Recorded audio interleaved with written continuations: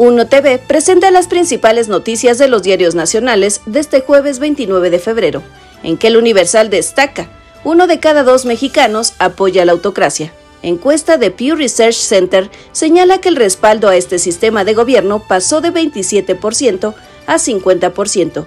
Hay desencanto y traición de partidos, no convenció, dicen expertos. Reforma: no hay cosas graves en seguridad. Andrés Manuel López Obrador suspende el presidente reuniones de seguridad por gira al sureste. Achaca percepción de violencia a las campañas mediáticas.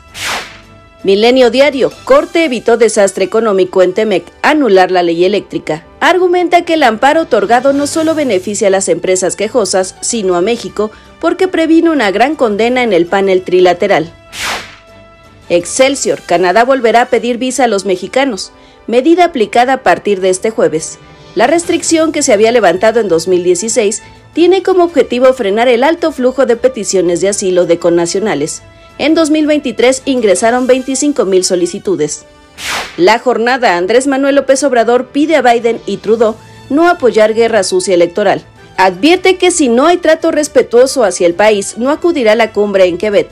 Opositores hacen lobby exterior. El Financiero: desacelera economía por el proceso electoral 2024. Informe del Banco de México: ajuste a la baja en la previsión del crecimiento para este año de 3 a 2.8% por efecto aritmético.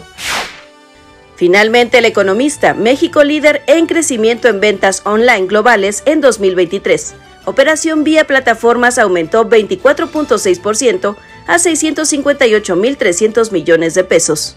Mi nombre es Diana Ramos y los espero mañana con más información en Las de Hoy.